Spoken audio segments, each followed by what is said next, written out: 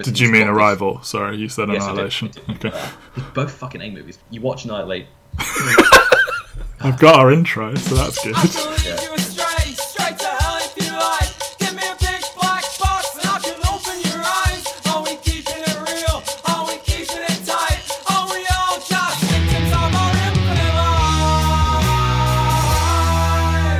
Welcome back to There Will Be Movies. This is a podcast where we talk about 25 of our favourite movies from a given decade. This is Volume 2, 2010 to 2019, Episode 43 overall. We are doing Annihilation. Who's we? I'm Matt, and I'm joined by Ben.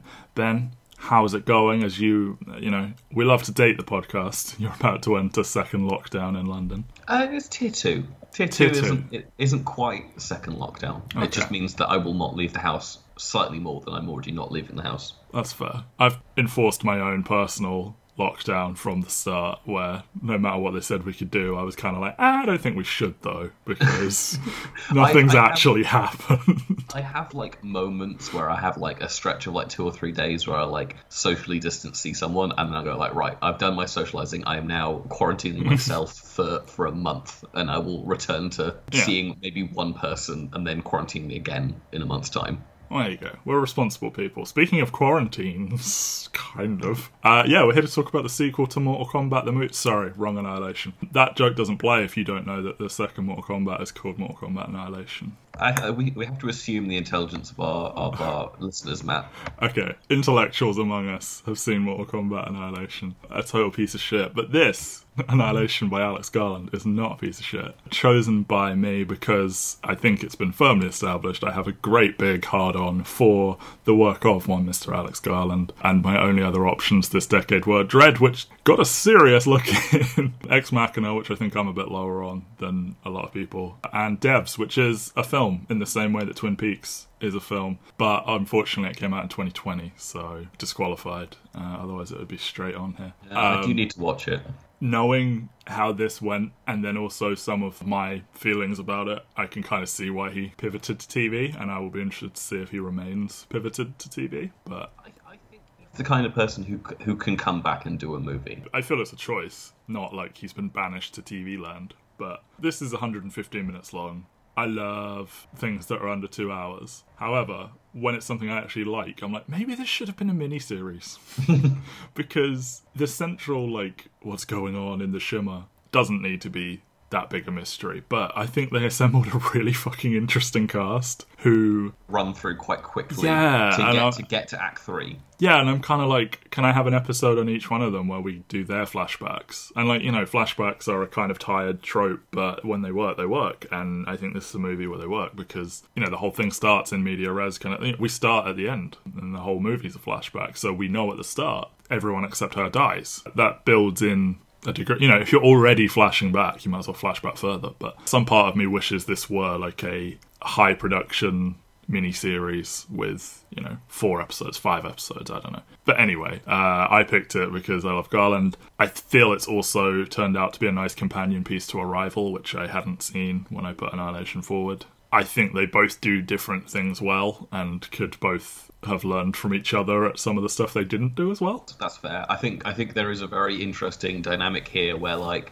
Arrival is more of a movie on my emotional wavelength, and Annihilation isn't that. Yeah. Which isn't to say that I don't really like Annihilation. It's a movie that I admire more than adore, but it isn't to say that, like, whenever I watch it, I'm just like, oh god, this looks so good and it feels so good watching it. It's just that emotional thing just doesn't grab me. But I think that's the Garland of it all. I think a lot of his stuff is quite cold emotionally. See, but I got the gut punch from Ex Machina that I didn't quite get from this, and that's just to say, like, I slightly prefer Ex Machina to Annihilation. It isn't to say that, like, either one is a worse movie than the other. It's just, for whatever reason, like the final sequence of Ex Machina of, like, her getting her own back and stuff like that deeply upsets me when she locks him in there permanently. I get it just upsets me. But I think in general he has a kind of fixation on, silly humans, silly arrogant humans, not considering the greater universe, and every one of his characters is in some way like a wanky self-destructive person kind of thing. go watch Devs, is what I'll say.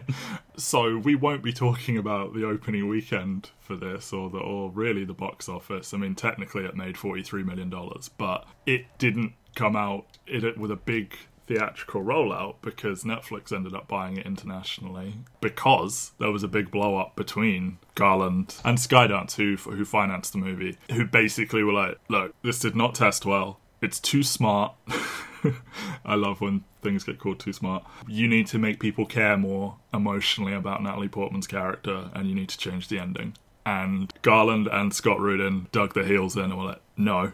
And thus, with what's going on at Paramount around this time and whatever's going on with this argument, Netflix step in and end up distributing it in every country except America, Canada and China. Yeah, and I don't even think it was in theatres very long there either, because it ended up on Hulu, ironically. Yeah, because this is that era where Netflix are like building up their film portfolio, and it's interesting to look at it from 2020 eyes, where it feels like the Netflix film side is the more important side than the TV side at this point. Like, they've pivoted hard from binge watch to, hey, lockdown movies. Yeah, they've gone from you get 10 hours worth of content every single week to you get a 2-hour movie, and if you watch this movie enough, we'll make you a sequel. Terminology, which I'm sure is cheaper and also less like they aren't obligated to renew something now and make a second season that's going to have diminishing returns. Like, if the movie was a hit, then they get to make a sequel. And they get to claim the yellow Chris Hemsworth war movie is like the most watched thing in the history of mankind, which it clearly is not, but, you know.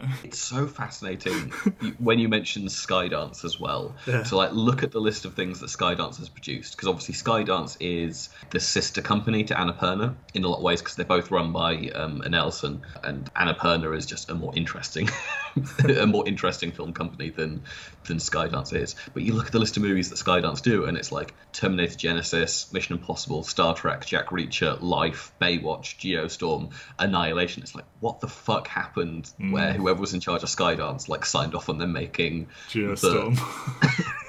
No, I mean Annihilation in comparison to everything else. Like, it's such a big boys' club. Is Geostorm not another one that like was massively unsuccessful? It made $221 million off a $120 million budget. Maybe I'm thinking of something else then that like didn't properly come out or something. But yeah, like, the only thing that's like successful really from this company that like continually makes a return is Mission Impossible, which is just David Ellison really fucking liking Mission Impossible and kind of like taking it under his wing with Ghost Protocol. All the other movies are like big boys club movies, and then you get this like female-led, highly intelligent book adaptation of like a big sci-fi book winner, and Alex Garland turns in the most Alec Garland fucking movie. He does. They're like, what the fuck is this shit? And it's like, this is what you paid for.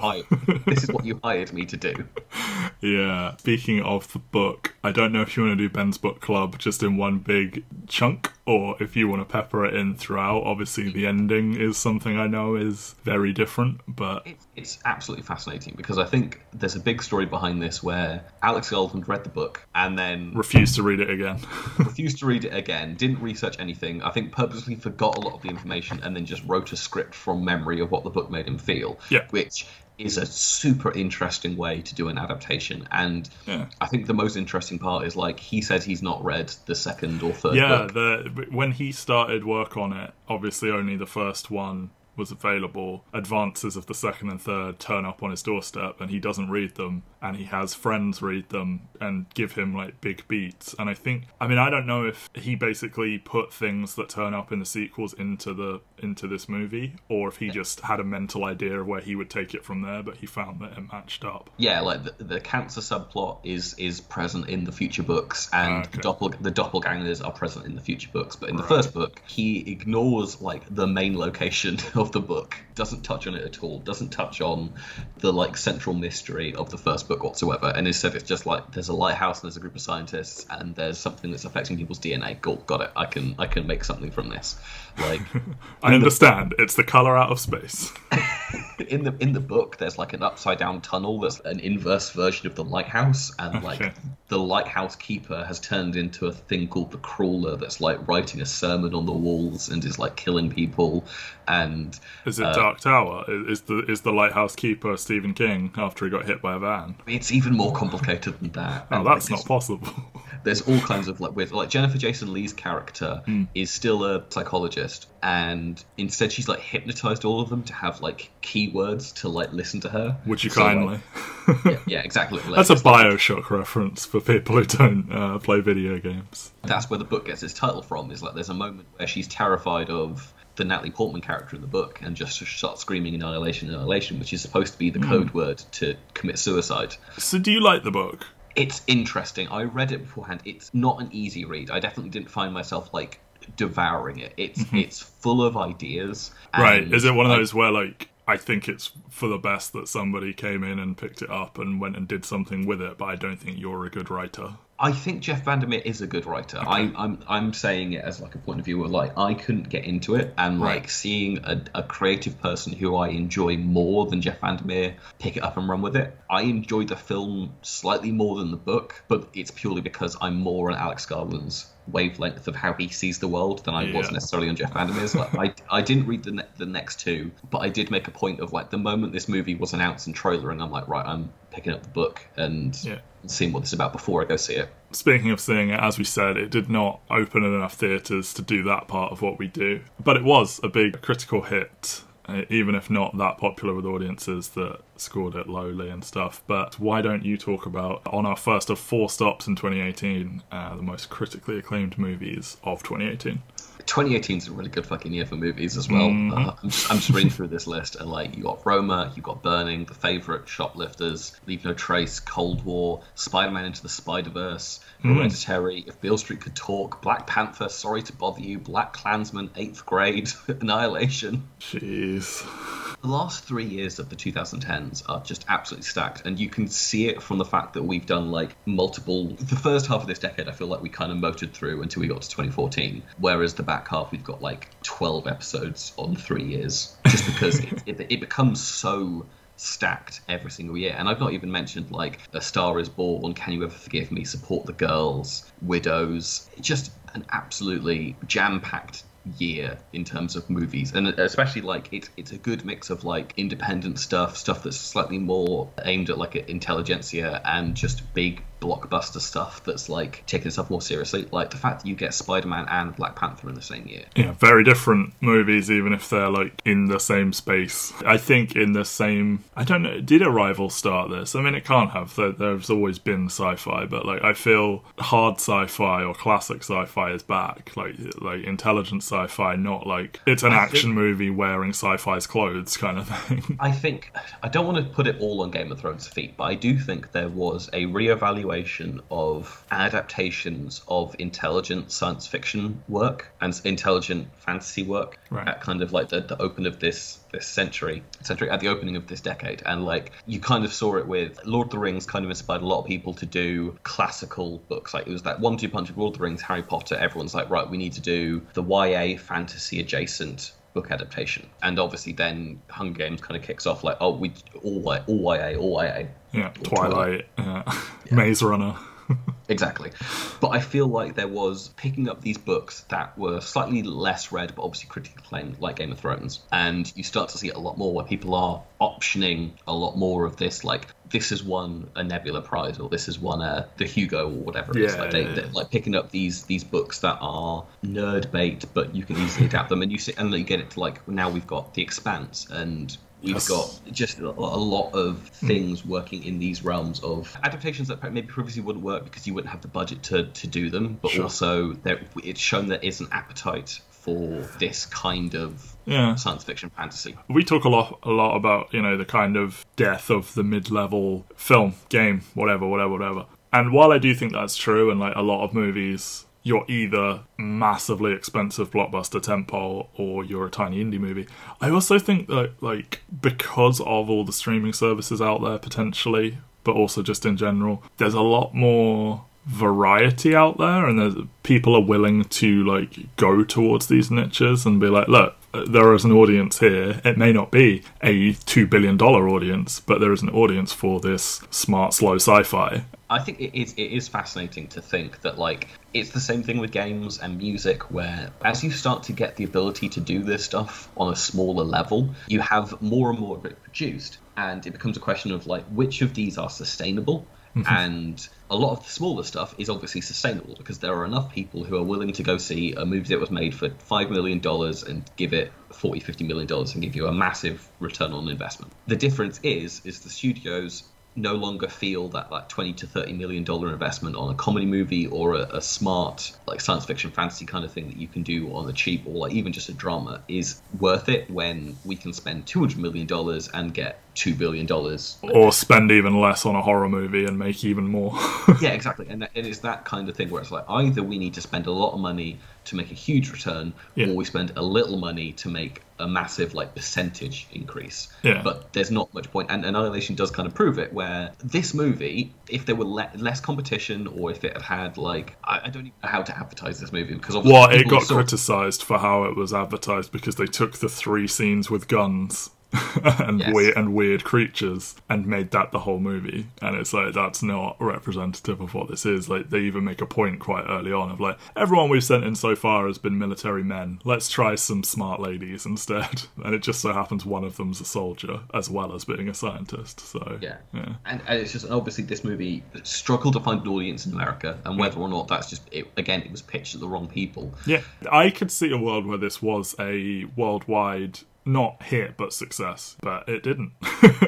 And we'll never know. Like it's called a massive theatrical flop. We don't know how much Netflix paid them for this. Netflix are renowned for overpaying for things, so it could have made its money back purely on that deal. Paid as much as Amazon have paid for Coming to America too. God.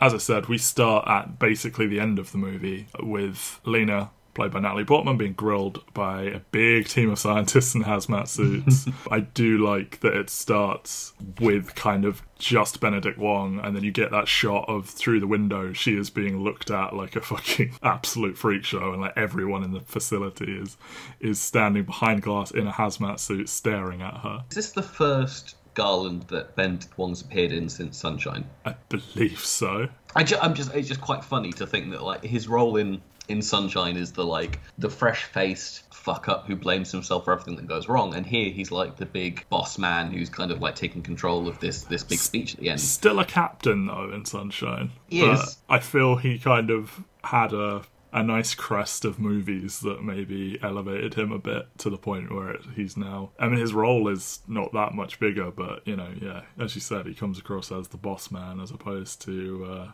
the captain that is, like, the 9th most important character. Benedict Wong's one of those people who I'm always happy to see show up in stuff now. Absolutely. He's so versatile and so good. Like, he can do this authority thing, but also he's really good in, like, comedic roles as well. Yeah. I kind of want to see someone like really serve him up with something that isn't Doctor Strange to have fun with. I mean, he was really good in David Copperfield, and like his one episode guest spot on What We Do in the Shadows was fun as well. But like he's not the only thing I remember him being like the lead in recently was Dead Class, which is what it is, and also he's not the lead. He's like the mentor character in that. Are you saying he's not good in Gemini Man? Look, Gemini Man is not good, but I had a good time watching it in the cinema because I went in high frame rate and I was like, oh no, this isn't there. If high frame rate doesn't work to make this better, but when the action is going and you can see everything, it looks almost amazing. But doesn't it look like wrong to the human eye? It looks everything I've seen in a high frame rate that isn't a video game just looks kind of gross when you put it side by side. It absolutely does. There is a certain thing about it where like you can see people thinking about what they're going to say in a very weird way, where it's like it's very obvious. It's breaking the century-old language of film. Yeah, exactly. But then when the action scenes start, you're like, oh, I can see why this is something that someone wants to try and figure out what to do. It's just a shame that like it breaks how people act and what the structure of a normal movie has to look like, to the point where like you have to do something a little bit... A Mad Max in a high frame rate is the kind of thing that could work, where it's like, we're just action for 2 hours. I will never stop being punished for Mad Max, even though I will say again, your fault. I did see Jerome Cuson subtweet me by saying, absolutely one of the best films of the decade when he retweeted it. Again, Ben's fault, not mine. I've said you can put anything on the list. So Lena either doesn't know or refuses to say what happened to the rest of her team. So as I said, right up front, we get that, like, ongoing mystery of like, right, all right, she's the only survivor. And then as soon as you start meeting these people, you have a built-in mystery box of what happened to them. And, you know, we get these, more of this with, like, doesn't remember eating. They went in with 2 weeks worth of rations that lasted 4 months, and she has no memory of ever eating while they were in there. And they do actually say, like, they do an inventory of their food and find some of it is missing, but they don't remember eating it. So it is interesting that they clearly are eating, but at some point they must have run out of food, or because the numbers start dropping, they have more of it. But still, it seems 2 weeks for 5 people would not last 4 months for one person, and they don't all die quickly. So something odd happened in there in terms of nourishment. I think the books kind of dive into it more, where like there is something timey-wimey going on inside there. Where like it isn't actually 4 months in there. It just yeah. I think the book inverses it, where like time actually goes quicker in the shimmer than it does outside. So like the Lena character spends like decades inside it in the book rather than outside of it. But like obviously Alex Garland is doing his own thing, and he is having a good old time with it. And his own thing in the past has included writing video games. I assume he plays video games. Did you get big Last of Us vibes off this entire movie? Absolutely. Cool. I did too, because we moved to this shot of the meteor hitting the lighthouse, the shimmery textures coming off it and everything, and like it's done really quickly. You hear no sound effects because we just hear this acoustic guitar, and that has become the soundtrack to this kind of sci-fi now. We still get things like synths and all of that, but there has also been this prevalence of, and like it probably isn't because of Last of Us, but nice beautiful guitar pieces over the top. I think it's really interesting because obviously the people they hired to do the score are Ben Salisbury and Jeff Barrow, and obviously Jeff Barrow is best known for being a part of Portishead, which is like a huge 90s trip hop who I absolutely adore, and like very well known for all those synths and whatnot, and to have this more stripped back thing, and obviously like the Portishead influences come in full force when you get to the third act of this movie. I was going to say, for the first like hour, it is very much instrumental, acoustic, and it just kind of like it almost like builds these layers to the score as it goes through to like build up to this moment where like the weirdness is layered as well. So the score becomes weirder as you go through, where it sounds how you would imagine a score to sound, and then as you go through it morphs into this gestalt being. Remember when Sue Storm really liked Portishead because she's obsessed with patterns in Fantastic Four? That's good stuff. Reference like 3 people. People have seen Fantastic, whatever, however you're supposed to pronounce it.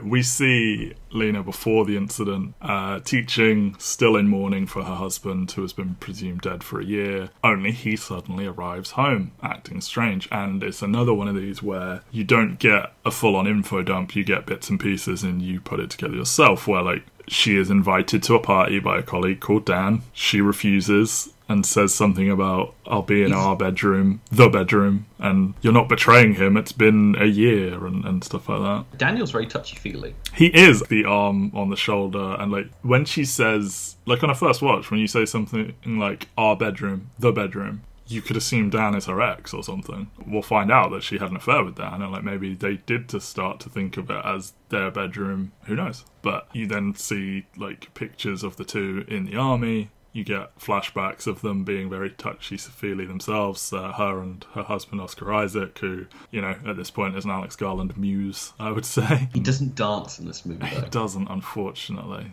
How has Oscar Isaac become this guy who... I feel he is fan cast for everything, and he also ends up in almost everything. Like, he is one of the biggest working actors, I feel. He probably isn't, but it feels like he's in so much stuff. It's because he shows up in stuff that people care about. Yeah. Obviously, it's a combination of, like, he's in Star Wars, he's in Annihilation, he's in Spider-Verse briefly, he's going to be in Dune. Like, he's obviously working with fanboy wanky directors and stuff like that, but he's also working in the kind of the bigger budget stuff. Like, he's good in pretty much everything. Is it because he can act, but he's also pretty and he's fun? And yes, that is almost definitely entirely what it is. And like, he does make bad choices. Like, the fact that he did X-Men Apocalypse is not a good choice. No.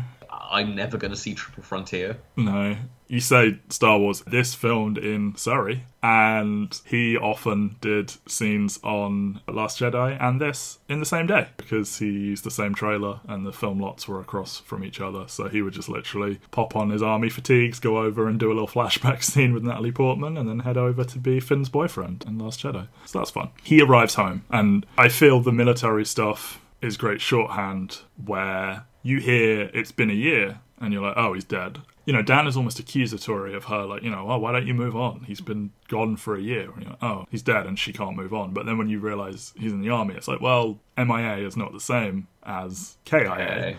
And then he comes home and he's behaving weirdly. I like that it starts off just being, like, it fits into that military tropes of, like, you know, oh, I don't even know where I was, and, like, the way that he will later sort of refuse to tell her where he's going and stuff like that, where it does seem innocent enough. It's like, oh, you know, sometimes the military do get shipped over to, they know there's somewhere in the Middle East, but they often don't know which of the countries they're in or whatever. But then it quickly becomes full-on sci-fi when it's like, he doesn't remember how he got back or what happened to his unit. So describe to me what happened for when you came back. And he's like, I was standing here and I recognised your face. And it's like, okay, that's a weird thing to say. It's like a decently effective way of, like, we've never seen, apart from, I think we've had like one flashback where they're in bed together, like a view of what this man is like regularly. But like, Oscar Isaac is able to so fully do the body language of someone who is confused and out of his depth and just not fully there.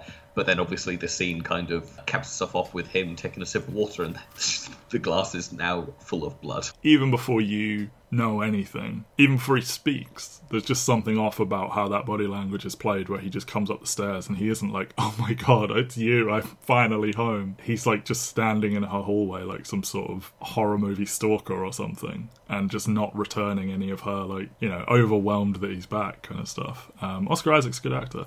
So they're rushed to hospital. They are intercepted on the way by clandestine government paramilitary unit, whatever, and they are taken to Area X, where Lena is interrogated by Dr. Ventress about Kane, and then shown the shimmer, which is a big bubble out in...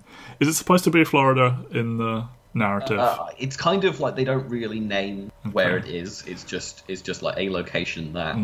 Well, I mean, it's called Southern Reach, and they talk about swampland, so that's got to be like Louisiana or Florida or something. Yeah, like I mean, that. I think it's a bit vague. I mean, I might be wrong. It's been a while since I read it, but I don't remember like a firm location is given for where it took place. Yeah, they were planning to film in Florida, but it was so heavily vegetated that like you couldn't see like 30 feet away from them, and they wanted to get that sense of like, look how huge this area is. So they filmed in England instead. So obviously they're filming in Surrey, but I'm guessing like there's an awful lot of set decoration going on for a lot of these scenes. So they're just taking like British trees and then gutting up a little bit to look like swampland, I'm assuming. South Forest, Windsor Great Park, apparently. And then the final scene is in Norfolk with Holcomb, which is like, it goes from forest to beach like that. So, you know, that makes sense. But an interesting choice, I would say, rather than filming in an actual swamp to film. Very weird to think that I spent a good 3 years of my life, like 2 minutes away from where they filmed this. Yeah, exactly. You could have run into Oscar Isaac. I was a bit far away at that point, but yeah, just the idea of them filming this in near Virginia Water is odd. It's very, you know, shadow facility. She wakes up in an orange jumpsuit in the fetal position, which, you know, a throwaway line in a minute. But, you know, you're not going to get a lawyer. Ventress is coming across fully as, like, big government, you're under arrest forever kind of thing. And she is very callous in her questioning in general. She asks, why did you stop asking about Kane? Because, you know, he was away for a year and she was regularly asking for updates from his unit or whatever. And then I think after 6 months she just stopped. And she's like, why did you stop? And what do you think of Jennifer Jason Leigh in this? I was going to ask you the same thing. It's weird. I watched Possessor literally 2 nights ago, in which she plays functionally the same character. Right.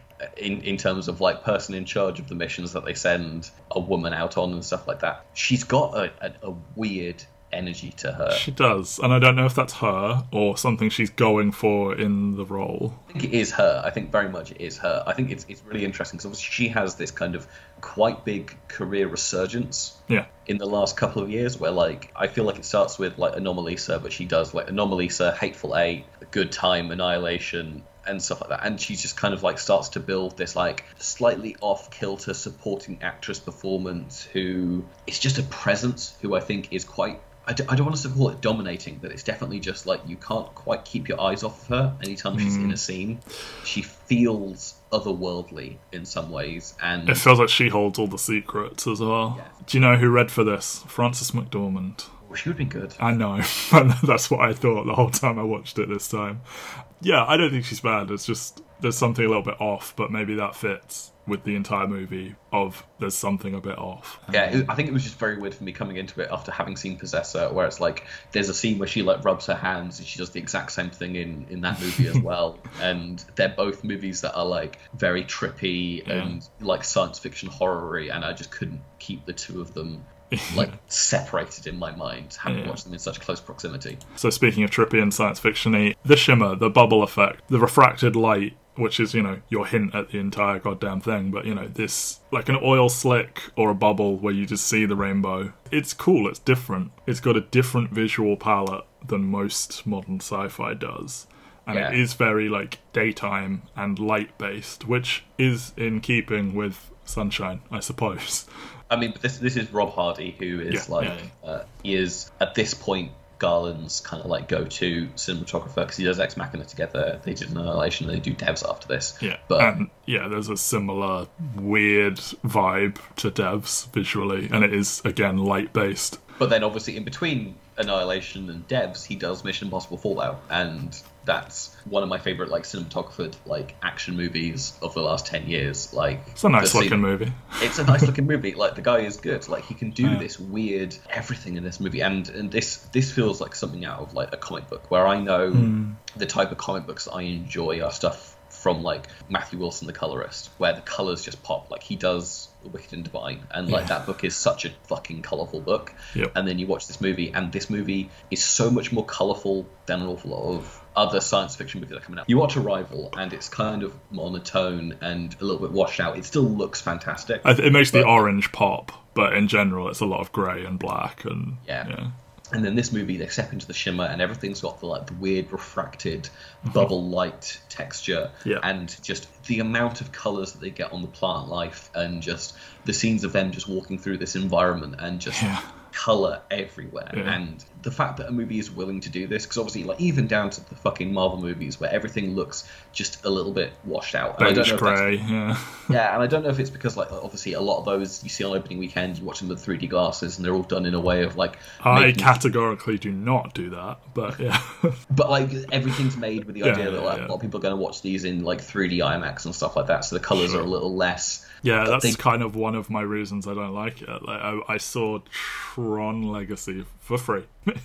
in the 3D and everything, and I kept like lifting the glasses and putting them back down and be like, oh my god, this is like ruining how bright this is. I don't like it. But you mentioned Wicked and Divine being so colourful, and to just look at that, if you just flicked through that, looking at it, it looks like this big, bright, vibrant, happy comic, and it's so bleak and deals with such big stuff. And I think that's the same here, where like he loves making a big, colourful thing that is just dealing with. I mean, the movie's called Annihilation. It's not really the biggest take to be like the whole movie's about self-destruction and trying to find a reason to not do that and stuff like that. So yeah, again, it's this beautiful movie where like you just kind of want to wander around inside the shimmer, but it's dealing with such heavy subjects. Like, maybe they're a bit cliche because nobody comes back. It's expanding. She realises Kane came back, so this is suddenly very interesting. She meets Thorensen, Cass, and Josie, who are preparing to go in. Now, each of these women has a... Like, I don't know if you feel it's, like, a bit lazy shorthand, like, oh, this one's an alcoholic, this one self-harms, this one lost a child, like... But I think it's the entire point is, like, the movie is working so much more in metaphor than in character, and I think it's why I admire it more than love it is because, like, they don't delve into the emotion of this stuff. Like, I love Tessa Thompson.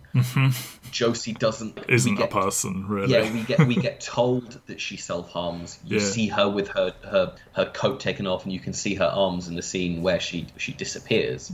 But she never gets to actually, like, emote the stuff that we're told about her, really. You just know that she's the quiet one of the group, which is in fitting with the self-harm. You know, oh, I just did my Cambridge postdoc and blah blah blah. Exposits some science and holds the camera, but, like, everything else, there's not. And that's where I'm like, this cast of characters, give them each an episode of a 1 hour drama type thing, and I'm fully on board. But then, like, does that ruin some of the magic of the shimmer and the central Lena, like, mystery or whatever? But it's unfortunate because, we are firmly on record as being massive fans of Tessa Thompson. Gina Rodriguez is great in this, getting to be a little bit more, like, foul-mouthed and physical kind of thing. Yeah, like, coming off of, like, obviously at this point she's most well known for Jane the Virgin, so getting to do something that's a little bit more adult or not that Jane the Virgin isn't adult, but I don't even want to call it broad because obviously, like, it's playing on that stuff, but, like, it's a different role to who Jane is on Jane the Virgin. Firmly, which I haven't even seen, and I can tell, like, it's so different. I don't need the movie to be about the emotions within these characters because obviously it's not something this movie cares about. This movie is so much more interested in, like,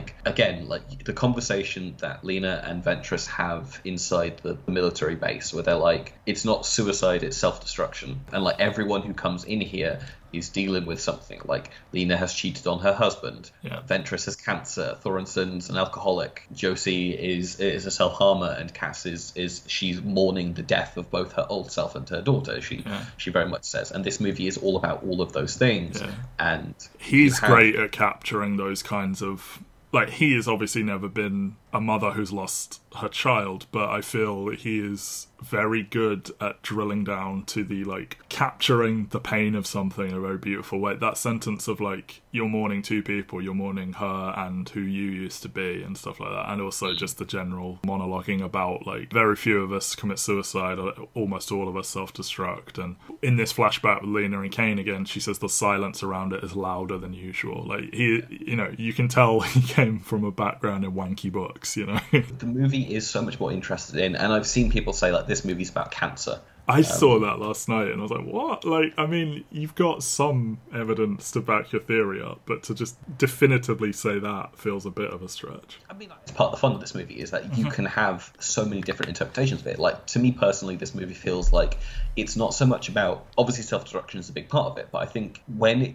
refers to self-destruction, it more means self-change, the destruction of the old self, because obviously this entire movie is... And there's a big question at the end about whether or not it's Lena or the duplicate that escapes. We're going to talk about that, yeah. She says, like, I don't think it's here to destroy. I think it's here to create something new. Yeah. And, like, you know, is that the idea? She came out of this. That's the whole thing. Like, all these people with a reason to not want to come back out, because it will quickly become clear this is a suicide mission as far as everyone other than Lena is concerned. She is the unique one who found a way to come out. Or did she? Even then, I think Josie gets the thing where, like, again, yes, it's a suicide mission, but it's more in terms of, like, I want the death of myself who was scared.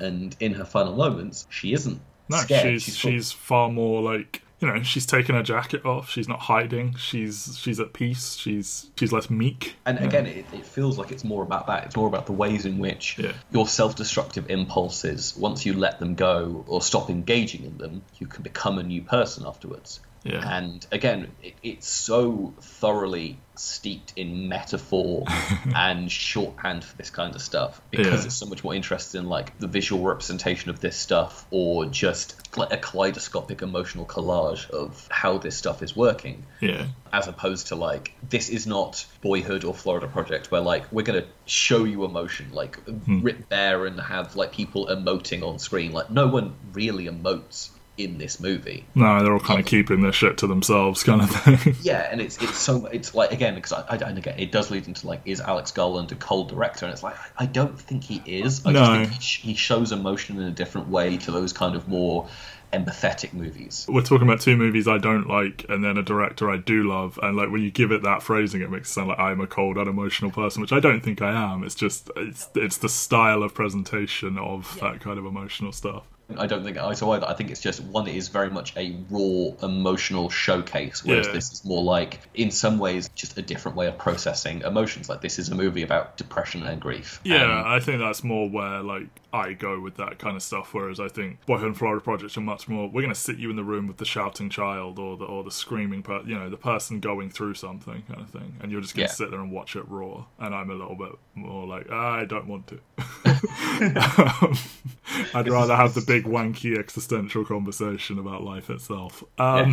Speaking of which, one of these flashbacks we see Lena and Kane looking at the moon in the day, and he says it's like God made a mistake. Oh, she says it's like God made a mistake, and he's like, well, God doesn't make mistakes, that's sort of the point. And she goes on talking about how aging is a fault in our genes and some cells are immortal. And I like that the whole movie is like, look how smart these women are, and like he's like basically turned on by how clever she is, and like I like how you make fun of me and like sound so clever doing it, and like she mocks him for his little comment about stargazing, kind of, oh, we're looking up at the same stars and everything, and they have a really great chemistry. Like, you know, what a difficult job for Natalie Portman. You're gonna do this cool sci-fi thing wandering around with these cool ladies, and also you're just gonna be constantly fumbling with Oscar Isaac. Okay, sure, I'll do that.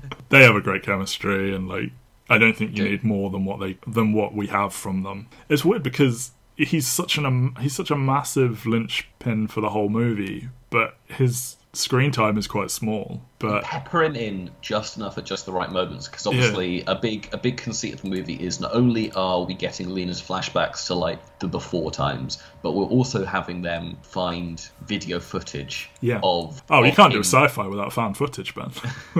That's the thing, is like you never quite forget that Oscar Isaac is on the edges of this movie, because he's sort of the key. He's the first one to come out. Like every 15 minutes you either get a flashback or you get like new footage of him interacting with the shimmer, and it creates this nice contrast, not only to like what they're dealing with, but also between what he's like before and after. I was gonna say, like, there is a stark contrast with how he interacts with all the stuff they're finding and how the ladies do. He has more of a like boyish fascination with it. And maybe it's because we know it's safe and in the past, whereas they're living in it right now, so like who the fuck knows what's going to happen next. But yeah, there is a sort of carefree nature to him here, and maybe this is telling about his mentality and you know, this idea that he found out she was having an affair and that made him super fucking depressed, and he went into this mission that he knew he might not come back from and stuff. But then like when he's with his unit in here, he seems like I don't know if he's having more fun than he did with his wife, or maybe, you know, since what happened,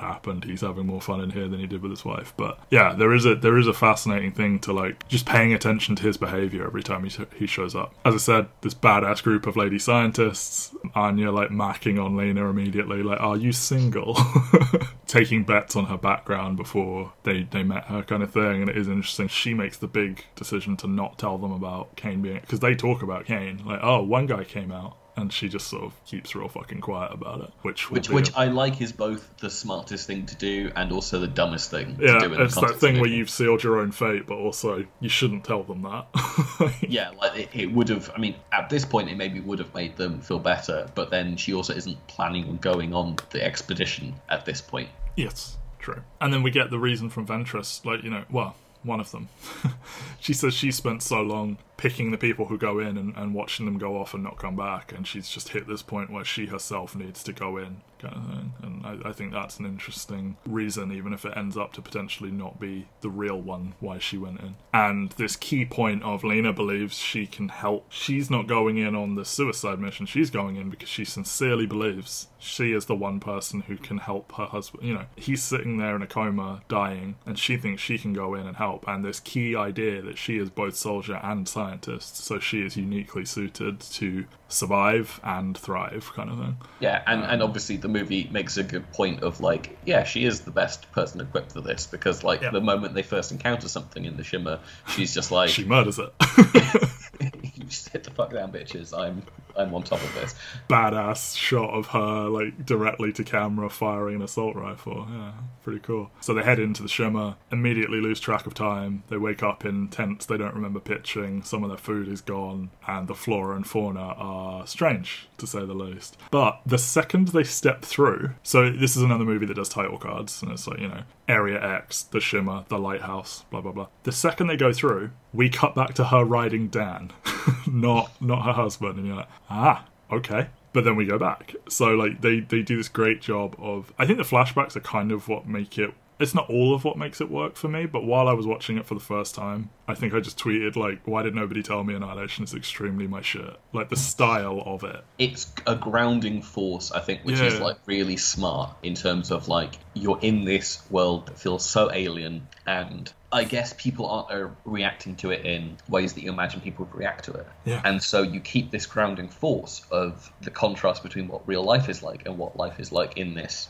alien, bizarre dimension. Yeah, and it's interesting to see which ones they choose to put where, kind of thing. There's a lot of like matching shots of here's Lena's back, and then you cut to Lena's back like unclothed, and like her kind of pulsing her like back muscles. Indeed, which, you know, when we know what's going to happen in there, like... And, like, also these flashbacks are potentially not playing out chronologically, so, like, yeah, just choosing the ones that are thematically appropriate is fun. Immediately, just hitting you over the head with, these are smart ladies, like, they took an inventory of their food to estimate how long they've been in here. Josie establishes all the electronics work fine, that anything that sends a signal in or out, and compasses are just fucked for some reason. And then we get our first jump scare with the unseen creature, which, you know, this is what they marketed the movie as, and there's, two of these, really? Yeah, like, there's like 3 creature designs in the movie that are based on, like, real animals, only 2 of which are actually, like, scary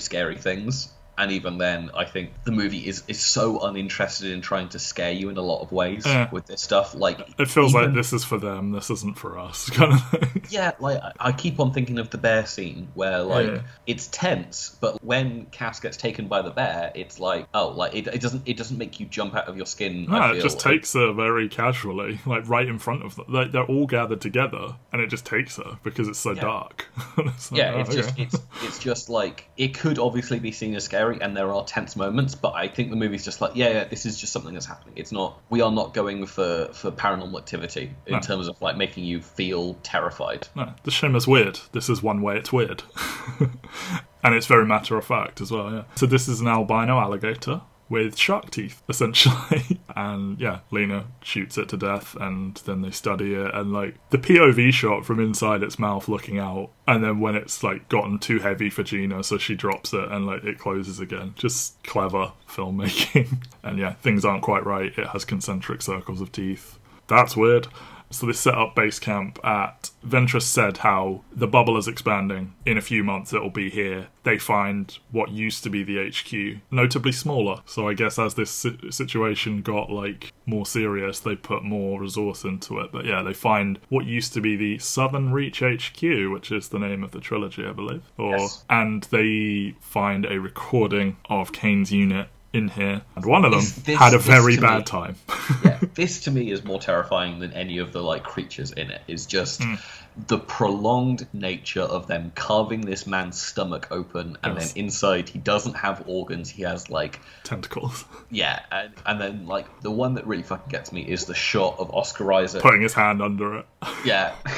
Like, it looks fake, but it's just like, it's such like a body horror kind of like visceral, like, And again, like, he seems so much more boyish in how he tackles all of this shit than them. They have the right reaction. They're fucking horrified. And he's like, check it out. Look, I'm gonna touch it. You have to imagine that these guys are, like, several weeks further on into this, like, adventure. Like, these guys have been in there. We don't know how long they've been in there. But, like, by the time they're doing this guy is, like, he's not even, like, fighting back against them cutting his stomach open. I know, that's the part that's a little bit fucked. It's like, how did you reach this conclusion of, let's do this? Like, he doesn't seem like it's being done against his will until, you know, the knife's actually in him and he's like, actually, this hurts a lot. And at first it's like, oh, are they saying it doesn't hurt him? Because he's just sort of... And maybe it doesn't. Maybe it's more just freaking him out than it is physically painful. But that's the sort of second level to this, that, like, they as a group sat down and decided to do this more than, like, what's actually in there.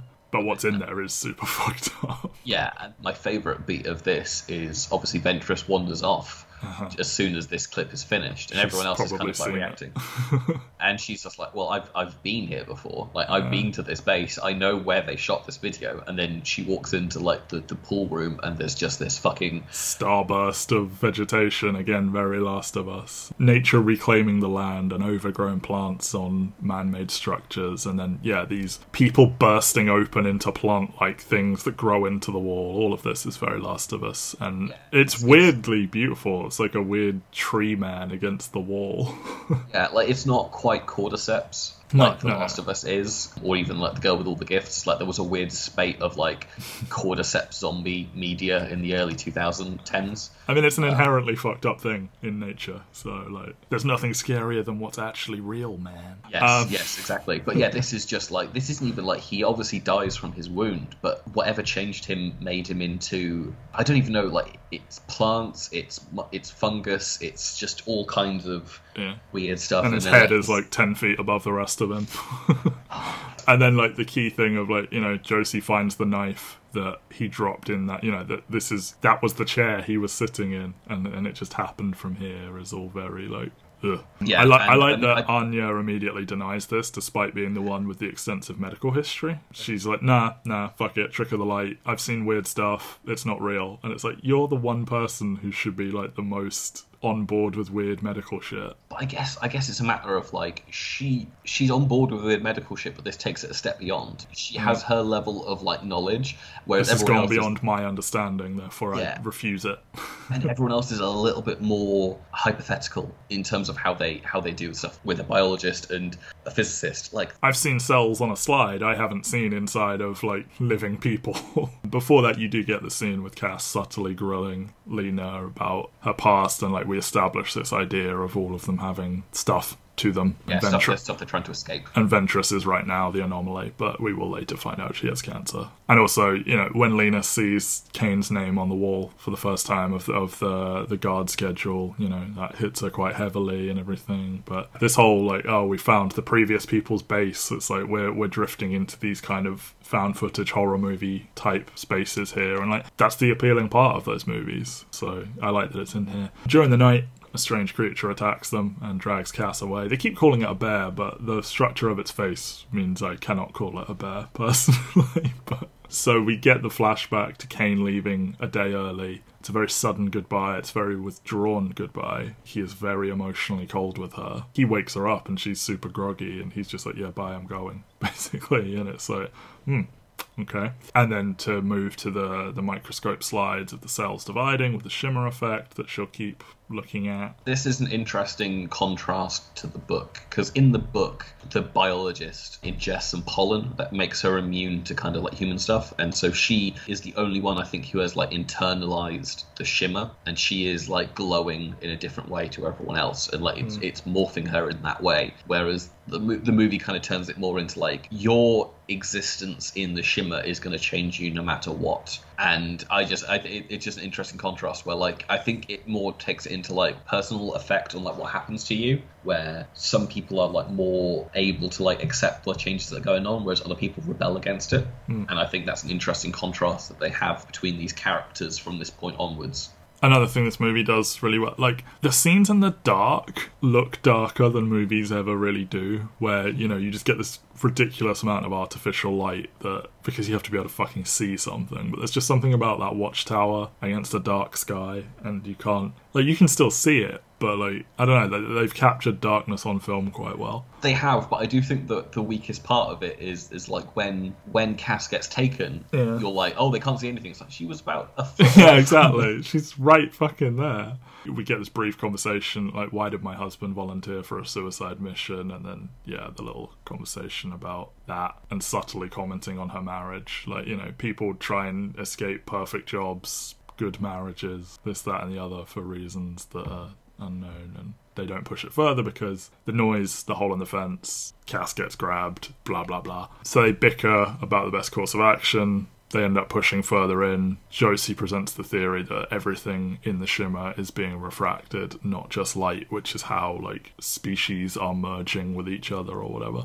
Which is an interesting, cool concept, and it makes sense given the shimmery effect with the light of refraction. But yeah, so Anya and Josie really want to leave. Ventress is determined to go on. And Thornton has been getting really aggressive pretty much since she saw the weird body horror shit. Because they present these theories. Either something killed them, or they went crazy and killed each other. And again, this feels like good old-fashioned sci-fi where, like, you know, it's man's inhumanity to man and stuff, and the psychological effects making them into the monster and whatever. And you can just see her going down this path towards she's going to be the one that flips out and kills them all. This is also the first scene where you see the tattoo on her arm as well. Yes, the mysterious tattoos that none of them had when they went in. Which I take to assume is when the shimmer starts to take effect on them. I know some people say it's like when you've been changed or taken by the shimmer, but I think it just kind of is more of a mark of like when it's taking that effect on you, because obviously like no one else has it at this point. It's a tough one to kind of like figure out, because like they show up at odd points, because obviously the first time we see it in the movie is Lena in the framing narrative where she's got it on her arm when she's talking to Benedict Wong, but this is the first time we see it on someone in the shimmer. Well, the soldier has it in the found footage video. Yes, he does. Yes, and that was just my assumption, is that it's shimmered onto them kind of thing. It's refracted onto them, rather than like a physical effect being like that the alien can do intricate tattoo work, you know?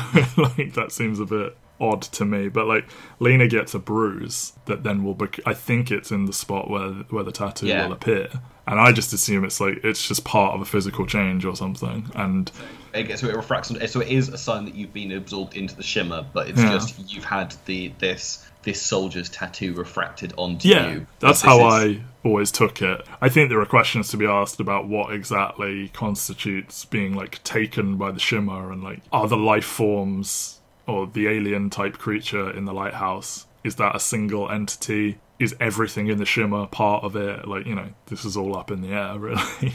Lena confirms in the present that she lied to them about... Because they're like, we want to turn back. And Ventress is off to the lighthouse. And she's like, we should go more towards the lighthouse because it's the best way to get out, because the coastline will be safer. And they're like, you're not fucking lying, are you? No. But she confirms, like, why would back be any more safe than forward? Etc, etc. Just said whatever to get those two to go. And then we get the bombshell about the cancer to fill in that anomalous gap about what made Ventress self-destructive. They spot the white deer with the flowers and the antlers, you know, very sort of Japanese mythology kind of thing. I don't know if that was a deliberate thing or just sort of, you know, what would cool weird creatures look like? I don't know. I think it makes an interesting counterpoint. I think the most interesting thing is because like this stuff is present in the book as well. The most memorable one is the fucking dolphin with human eyes that they keep encountering, and it's supposed to imply that like I can't remember if it is her husband or if it's someone else. Oh yeah, I remember reading that Kane is still in there in one of the animals. Yeah. Yeah, and so like in the book they encounter, like the biologist encounters an animal with human eyes, and it's supposed to be implied that like you just turn into an animal inside the shimmer. And they do present this theory that Cass went into the bear rather than the bear is just able to mimic human sounds. I don't project it, but I am sort of like, what if it's just a cool predatory animal that can mimic sounds? What if it's instead refracted from like a bird or a monkey that can mimic calls? But, you know, maybe that is what's going on. I mean, if that's what's in the book, that does sound more in line. More of the like the overgrown houses and the plant people that you assume are going to come alive, because that's what horror trains you to think. But yeah, there's these like formations of plants that are in perfect shapes of like human bodies, and they're just standing around the place, and it's all very creepy. But again, in broad daylight with lots of colours, and yet it's unsettling. So they camp out in a house that looks a lot like Lena and Kane's house, but is not, of course. Thornton turns on them, ties them up, claims she didn't see the bear, but then the bear fucking brutally murders her before Josie kills it. Lena tests her cells and witnesses the mutation and stuff, and then we get the flashback montage of her cheating with Dan and regretting it and stuff, and Dan's sort of monologue defending adultery and thinking she hates herself, and Lena saying that, you know, Kane found out, and she never says, I'm going to save him because I love him. It's, I'm going to save him because I owe him, because I potentially am the reason he went in here, so I need to make good on that because I drove him to his potential death. And then Thorensen, of course, discovers the locket with Kane's picture in it. And, we get a little horror movie scene with her tying them to the chairs and being like, I never saw a fucking bear. And I wonder if this would have been more interesting if we didn't see the bear. If we just saw, like, if Cass just disappeared in a scream or something. Yeah, because I do think the revelation of the bear in this moment would have a lot more impact as well. Because obviously, like, it still works because you never get to see a close-up of the bear, but then the revelation of its face in this scene is fucking horrifying. A little bit, because, you know, she's building to this moment of potentially killing one of them, and then you hear Cass screaming from outside, and you're like, oh shit, and she runs outside, and then immediately is mauled to death, and in comes the bear, which just stalks them a little bit, sniffs them, potentially nibbles on Josie's shoulder, or does something to her.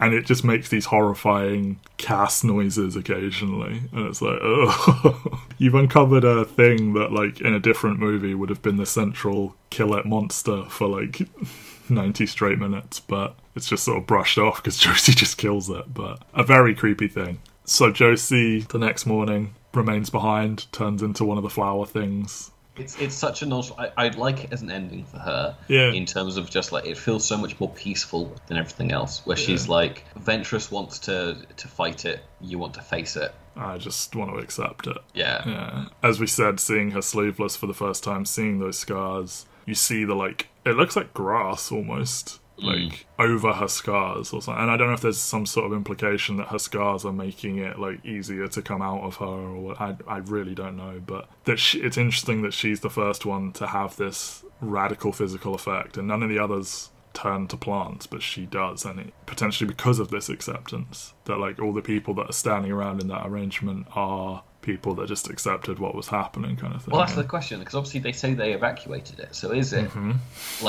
like a memory of what people are like that the plants have grown into, and she decides this is a happier existence, or is it that they didn't actually manage to evacuate people, and this is people who were turned into something by the shimmer? And that you never know, because Lena just loses sight of her. And for all we know, Josie's fucking hiding in a bush off camera. Like, we don't fucking know. There's so many dual alternatives to everything, where it's like, is this, or is this? And I think it becomes interesting particularly with Ventress in this kind of like showdown in the lighthouse moment.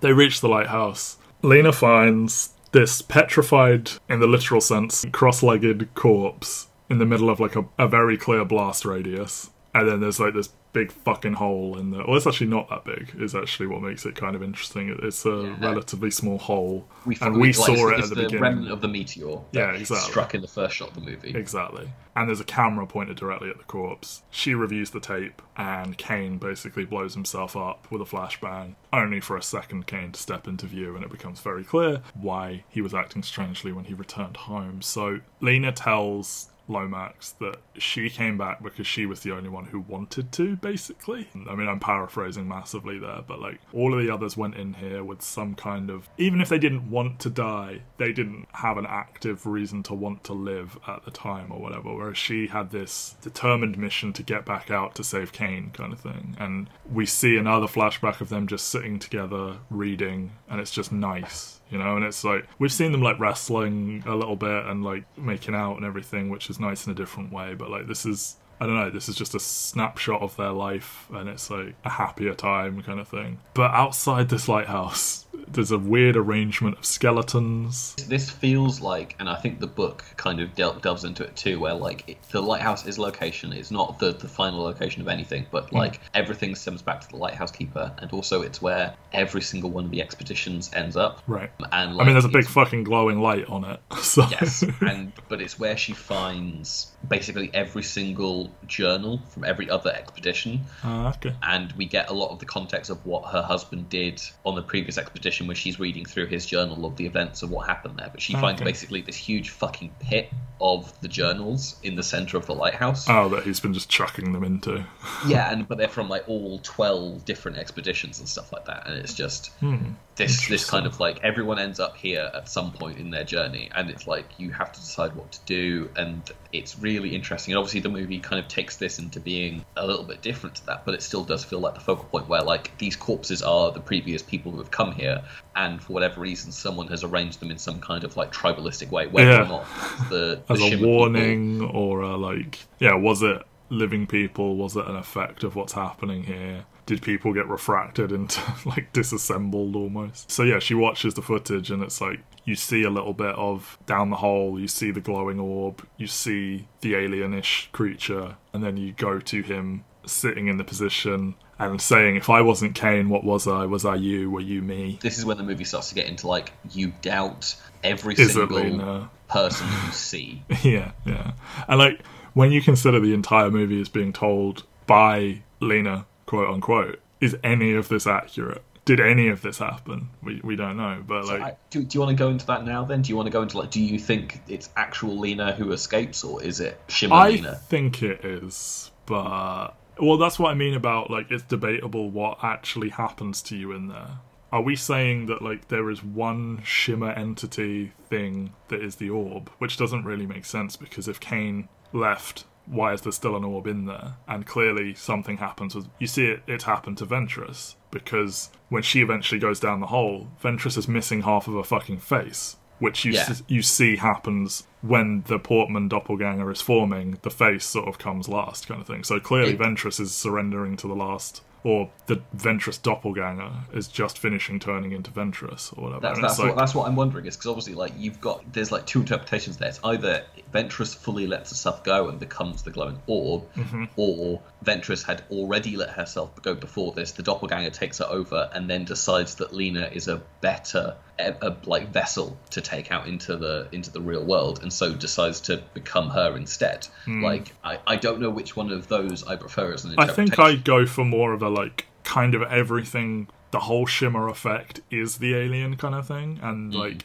even if it doesn't fully replace you with a doppelganger, it's passed some of itself into you, because they all talk about how they feel that their bodies are changing, and Anya has that line about she can see her fingerprints moving, and Kane in this shot, I think, says he can feel himself changing or whatever, and it's like, is the doppelganger just a weird psychological effect, and actually you've already got some of it in you or whatever? Or some people subscribe to the idea that, like, you know, they do their little mimic mirror dance thing and both end up on the floor, and then there's a camera cut, and then she makes it take a flashbang and then just runs away, and it's like, did the doppelganger run away? And Lena is left there because it touches Kane's head in its dying moments, and then burns the whole lighthouse down, and, like, cradles in the fetal position in the impact crater. And it's like, is that the last vestiges of Lena trying to, like, destroy this thing? Have they just swapped? Did they physically swap? Did their, like, essences transfer? You know, like, who fucking knows? Yeah, there's so much to unpack, and it's why it's so cool, because you can have whatever interpretation you want about what this is, what it does. I do think that the movie has some, like, fairly concrete things, like the Shimmer does burn. Yes. In the framing narrative at the very end, Benedict Wong does refer to everything in the past tense. Yes. So, like, it makes it sound like the this Shimmer has over, disappeared. like, you know, well, it's all done, but clearly it isn't. This whole last sequence is phenomenal. Like, as we said, this is when the Bound to Salisbury, Jeff Barrow score kind of kicks so in. Unnerving. Devs is, like, entirely this. There's so much of this kind of piercing, loud, fuzzy music kind of thing. I don't know if it's the same musical team, but... It is the same musical team, and then I think the insects then are involved as well. But yeah, the whole sequence is weird. Like, obviously, you get Sonoya Mizuno, who, most famous for being in Ex Machina, I believe she was in Devs as well, is like, playing the Shimmer person. I don't know if it's the same person that... Oscar Isaac's partner made a documentary about the person that choreographed the mimicking scene, and I don't know if it's the person physically playing the humanoid that choreographed it, but, like, yeah, clearly he was like, oh, we know a person, kind of thing. It doesn't do anything to her, but it also kind of does. Like, so, like, the Ventress one does this little monologue about, you know, it's going to grow until it's everything, and saying Annihilation, whatever. She tries to shoot it, and the fucking bullets curve around it, and their arcs freeze in the air. It feels very video gamey, and it's just there when she goes upstairs and stuff like that. And it's like, okay, this is very clearly. There's more than just it's a weird alien that can possess you. Like, it must be in some way linked to all of it, because when it dies, the trees outside melt. Everyone's like, we don't know what it wants. It's like, well, it doesn't want anything. It's yeah, just want like, is a very arrogant human position to take, isn't it? Yeah, it's like it's the interesting thing. Like, in this term, Annihilation just means change. Like, it doesn't. It arrives and it changes things, and it doesn't have goals. It's not set up to do anything in particular. It just does. Yeah. But we just assume a sentient, hostile agenda or a desire for personal gain. It's like, again, I think this is what he's more interested in, is like the arrogance of humanity in that way, to assume everything is on board with its agenda. But like, what we actually see is just they're almost in this dance, this puzzle. Again, it feels like a video game. It's like, right, when I step forward, it steps forward. When I go left, it goes right, kind of thing. How she can manipulate it to not be with it. But then she runs for the door, and it also runs for the door. Whenever she does something reactive, yes, violent or fast, or like something that it's not set up for, it immediately retaliates in terms of like hostility. Like, it senses hostility and fear. But then when she does something calm and collected, like just pulling the clip on the grenade, it's like it doesn't sense danger in that way. And like, obviously you can have the interpretation that like it's actually Lena that like has the grenade and dies as like a human being, rather than the Shimmer creature. But it does feel like the Shimmer is more reactive than anything else. And she even says that in the closing scene, where she's like, it didn't attack me, I attacked it. Exactly. And like this idea that the soldier kind of, we don't know everything that happened when he encountered it. Maybe he went through a similar sequence, but she's like, it busts her open. Like, she reaches for the thing and it just knocks her down and she's bleeding loads. But from what we can see, Oscar Isaac, Kane just had some chill bro time and talked to the fucking thing. Her one doesn't talk. Well, maybe it's been doing a lot of talking, we don't know. But his one, he's like, oh, fine, Lena. And it says, I will. So it's clearly reached a point of, if we consider it's like slowly becoming whatever, it's reached a point where it can have a conversation. And just this idea that the soldier just hung out with it and bonded with it and just accepted his own death, while the scientist freaks out and tries to attack it, kind of thing. It's an interesting dichotomy there. And potentially speaking to his acceptance versus her desire to keep fighting and get out and everything, where this creature doesn't represent the end of the journey, it represents an obstacle in getting back out. But yeah, and like taking the flashbang and like, you know, that last look between them as the door closes, kind of thing. Very, very Black Swan. Very interesting that we start this miniseries with Black Swan, and then, I mean, obviously we're not near the end. We've got 7 episodes to record after this, but the fact that near the end we get another Natalie Portman doing vague dance motion movies and like lots of mirroring and lots of twin imagery as well. She called both of these out as like, she said she had no interest in either of these genres, but then she was so interested in working with the directors that she just went for it, kind of thing. And like, you can see how her experience with Star Wars might have made her be like, well, the hell with sci-fi, kind of thing. I mean, that's the thing, is Natalie Portman is someone who has not done an awful lot of movies in this decade, but like, there are 3 really fucking good movies from her, like with Black Swan, with Annihilation, and with Jackie. There's like a core 3 in there. I mean, quality over quantity. Exactly. Like, she's got 3 just really fucking good performances. And then she's got Lucy in the Sky. Yes. Sorry, no, that doesn't exist. Based on the box office, it doesn't. Absolutely not. It probably made less money than Annihilation, which didn't go out in cinemas. Annihilation made $40 million. Lucy in the Sky made $325,000. So embarrassing. Yes. It wasn't even a pandemic last year. Everything burns down. You see, there were these like crystalline trees that we haven't seen anywhere else outside the lighthouse, and they sort of catch fire and just sort of disintegrate. And we return to that debriefing, and I guess Lomax has heard enough and just is like, yeah, Kane woke up as soon as the shimmer disappeared, and then she's allowed to go and speak to Kane, and they embrace and have their shimmering eyes, obviously. And, you know, she provides that explanation. Well, I feel Lomax is frustrated by her explanation of the creature. So was it an alien? And like, that feels so not the point. And like, her just being like, I don't really know what it was. I don't think it was destroying. I think it was making something new. And then, yeah, they have that little embrace. Are you Kane? I don't think so. Are you Lena? No response. I do think that it is actual Lena that comes out, but she is so fundamentally changed by what went on in there that she hesitates. Like, I don't think it's original Kane. I do think it's original Lena who's just... That's my take. Is completely changed. There may be some kind of effect on her DNA, but she is still her kind of thing.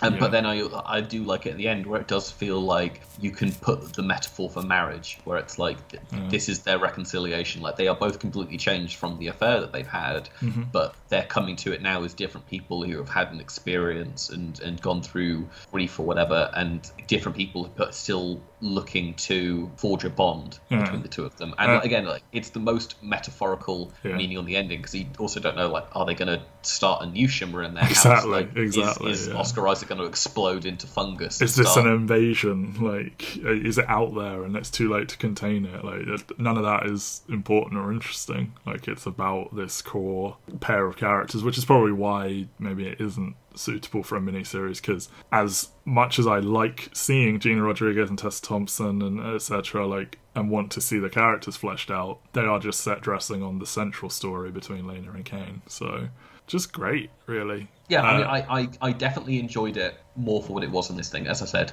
still feel at arm's length. I finally watched Ex Machina this year, and that did feel more I was looking for this kind of thing. But, like, I mean, I like Ex Machina plenty fine. If you make me pick, it's probably this, then Dread, then that. But 100%. Like, I mean, we are about to hit a stretch of this miniseries where I am choosing the second choice for an awful lot of the directors from this decade, which is entirely my own, like, preference for this kind of stuff. So I cannot blame anyone for liking the less consensus pick when it comes to people like this, especially when it's Alex Garland and it's like, I love Sunshine, I love Dread, I love Ex Machina, and I really enjoy this. Like, he is someone who I am annoyed at myself for not getting to devs yet, and I'm going to move up my, like, list of things to watch an awful lot sooner. The end pissed me off a bit, but, like, the ride is plenty fun. It's kind of an amalgamation of everything he's done, kind of thing, which makes sense if you're getting more time to play with. And he is a guy that has repeating ideas and repeating themes and repeating visual language, I think. I feel like he's trying to make the same thing every time, and he's getting a little bit closer to his idea. I've heard Devs is closer to Ex Machina in terms of, like, some of the ideas it's trying to get at. Yeah, definitely. And I have one final piece of trivia. The VFX company that did The Bear worked on Paddington, and they nicknamed the Scream Bear, the whatever you want to call it bear, Homerton, because that's a less nice station than Paddington is. So, some London-based humour for everyone there to enjoy. So, we talked about the future of the podcast. Next week, another one of my picks. Another one that's a bit controversial. Bad Times at the El Royale. I think this and Chef I had to fight for a lot. And you kept being like, what if you did Cabin in the Woods instead, Matt? What if you did Cabin in the Woods instead? And I was like, I really, really like Bad Times at the El Royale, and we will get into why next week. But it is handy that between when those debates started and now, we got our, like, 17th reason why Joss Whedon might actually be an enormous asshole. So I feel I can hide behind that. I am excited for a rewatch of this. I remember there are moments in this movie that I really enjoy. I just didn't feel it coalesced. I'm hoping I get a similar reaction to, like, watching Annihilation, where I'm like, no, I'm doing this movie a bit of a disservice in terms of what it's doing. So I'm excited to rewatch this one. I think it is certainly possible I'm going to be drawn to parts of it for reasons that are my own, that will not click as much with you. But I do hope that, you do enjoy it more on a second watch. It's got a heck of a cast. I'm excited, obviously, like, we're recording this in October. This episode isn't going to be out until November. I'm excited because I'm going to double bill it with Cabin in the Woods just to get the spoopy. Yes. I will watch Cabin in the Woods so that we can firmly decide if I made a mistake or not. But yeah, I see no universe in which I'm going to wish I'd picked Cabin in the Woods over Bad Times. But we'll see what happens. That is next week. I'm just anticipating the text from Matt, kind of like, fuck. Speaking of anticipation, Benjamin, will there be movies? I mean, it's hard to say. There's a doppelganger in the room right now who is, like, making menacing advances towards me. Are you talking about your cat? No. No, the cat's asleep. Bye, everyone. Still I didn't know.